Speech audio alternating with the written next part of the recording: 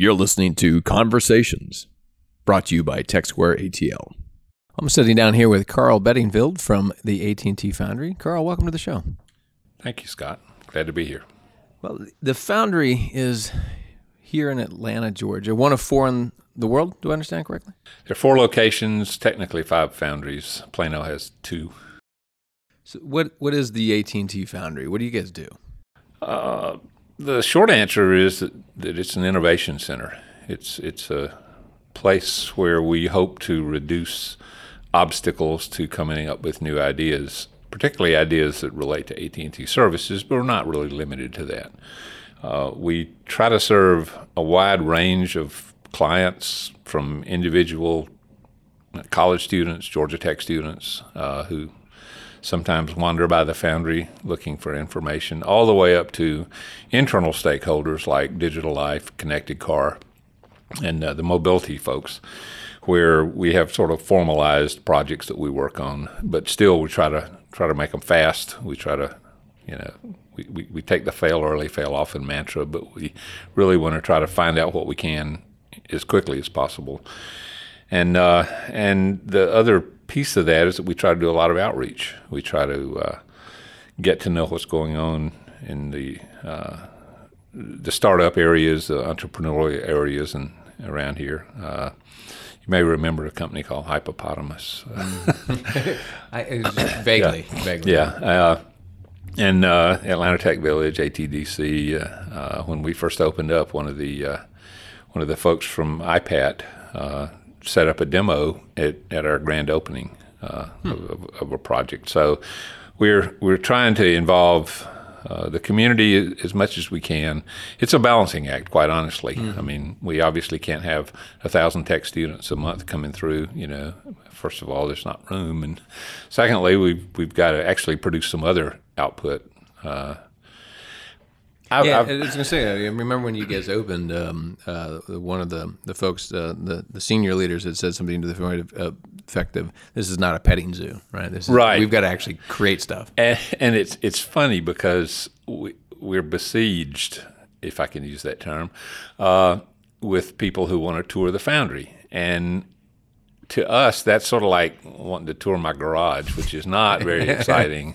I create cool things in there, but it just isn't really exciting. We're a production place, and if you walked in there right now, it's really chaotic because we've got a hackathon coming up, and to support the hackathon, we have some things called igloos from Digital Life, which were shipped back from Las Vegas right before CES. We had a hackathon there, and these things were packed helter-skelter with all kinds of weird kind of packing, and I'm in the process of unpacking them and getting ready to set them up. And it looks like Santa's workshop right before Christmas. I mean, there's just stuff all over the place. Well, you guys are doing a lot of good stuff down there, a lot of different things down in the Foundry, and you're interacting in many different facets in the community. I think it's been great to see things like the Civic Hack Nights that happen down there, different kind of events. But I'm curious, what were you doing before the Foundry? What was your path from? Let's not all the way from birth, but let's go from your career arc. I think we could start with me at Georgia Tech, where that's a good start. I managed to talk them out of a degree in physics, and good negotiation skills. Didn't want to get a job. A bachelor's in physics doesn't really equip you for much of a job, and so there was this new thing called computer science that I jumped into, and managed to talk them out of a master's degree in computer science. And then I worked at the computer center for 3 or 4 years, and then realized that I was looking for something a little different. And I joined a small engineering company that was building concrete plants and materials handling equipment. So I was building control panels and programming things when a friend from my earlier days at Tech offered me a job at what at the time was Southern Bell,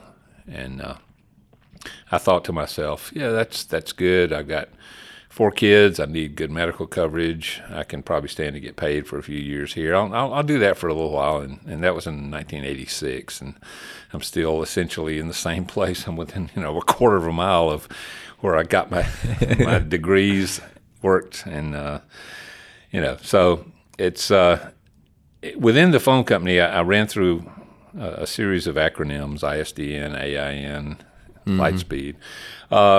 But I've been fortunate to be in the science and technology area the whole time, which has allowed me to work on projects that were somewhat interesting and somewhat forward-looking, as well as find time to do sort of side projects that I found interesting. So, in a way, I guess I've always been interested in innovation. I guess for the past 11 or 12 years, we hosted a once a week, 1 hour long innovation session, very consistently. Inside AT&T? Inside AT&T, yeah.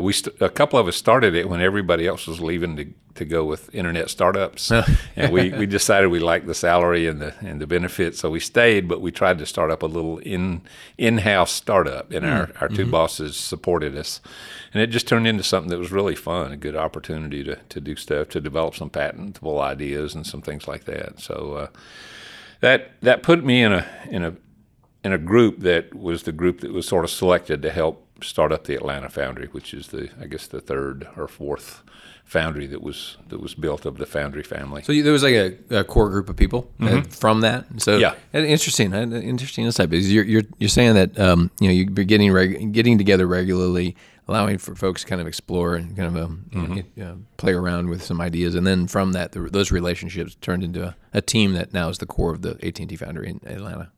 Yeah, that's sort of in parallel. There was the group that we were in that my boss led was a group that did. We were originally called Service Concepts, which meant that we took ideas from marketing and tried to figure out if there was a way to actually make those happen in the network, and then we'd write up a description, a possible implementation, and so that was the group that contributed to the innovation group, as well as the group that got selected to help staff the first foundry. It's not a bunch of straight lines. It's more amorphous than that. But those were the people that were involved. So what are the challenges and the dynamics of trying to innovate inside of a large, traditionally hegemonic kind of power called a phone company? Well, there's a rich history of innovation in the phone company. I'm reading a book called The Information by James Click, and he's focusing on 1948 when the phone company invented the transistor, and then Claude Shannon, in his study of information theory, for all practical purposes, invented the bit as a measure of information. Interesting. And at one time, Bell Labs was proud to say that they were being granted a patent a day. So it was very much of an innovative history. Now, when the phone company got broken up, scattered to the wind, some of those pieces got broken into smaller groups, but the DNA is still there. And so there's a lot of support within the Science and Technology Organization for coming up with new ideas. It was not always easy to get those actually out in the real world. There's a lot of other obstacles, and that's where the big company piece was sort of slowing things down. There was I had what I think was a really cool idea for a 311 service, and one of the product people looked at it and says, "No, we can't spend $120,000 on that." And I'm thinking, $120,000? That's like the change in the back of our couch at AT&T. But that is, in fact, the kind of thing that the notion of the Foundry and of innovation centers is trying to escape, is that gravitational pull to slow things down and to dot every I and cross every T. And there's a lot of that going on. We've got some new approaches within AT&T that are attempting to be more innovative. Well, one thing that's interesting to me about you, Carl, is you are a multi-talented person. You're not just a guy coming up with ideas that sitting in your garage there. You're actually, as a person, you're very creative musically as well. And you and I were discussing this before we started recording, but there seems to be kind of shared ways of thinking between scientists, mathematicians, coders, and musicians. What were you saying about that? Well, first of all, it's funny because I like to describe what I do as operate musical equipment, musical instruments. I don't really play them. They're those 10,000-hour people who really practice and who really can perform them. I'm close to that on the bass guitar because that's the thing I've done the most. But I can operate a lot of different instruments, and part of that I think is physics. I mean, I understand. What makes a string vibrate, what a harmonic is, and what happens when you fret a string, and what happens when you tighten it and loosen it, and that kind of thing. And then I understand what a chord is, how chords are defined, the theory behind it, all of which I've just sort of picked up. There's a lot of information to be had on the way that kind of thing works. Oliver Sacks does some stuff about the brain and music, and then there couple of other books that have come out fairly recently that are really good about what makes music work, and I'm sort of fascinated by that kind of stuff. And I do think it tends to be that folks who are mathematical and scientific tend to gravitate towards music because it's an escape. It's something I've always thought of, even when I was younger and in better shape, was that music is something that you can pretty much do your entire life. I mean, even if you can hardly even get out of the bed, you can still saw fiddle, And that's not necessarily true of a lot of other endeavors that require more stamina and more actual power, There's a way that you can make some kind of music even if you're just playing the spoons, which I, by the way, do quite well. I would like to note that I'm a spoon operator. Spoon operator.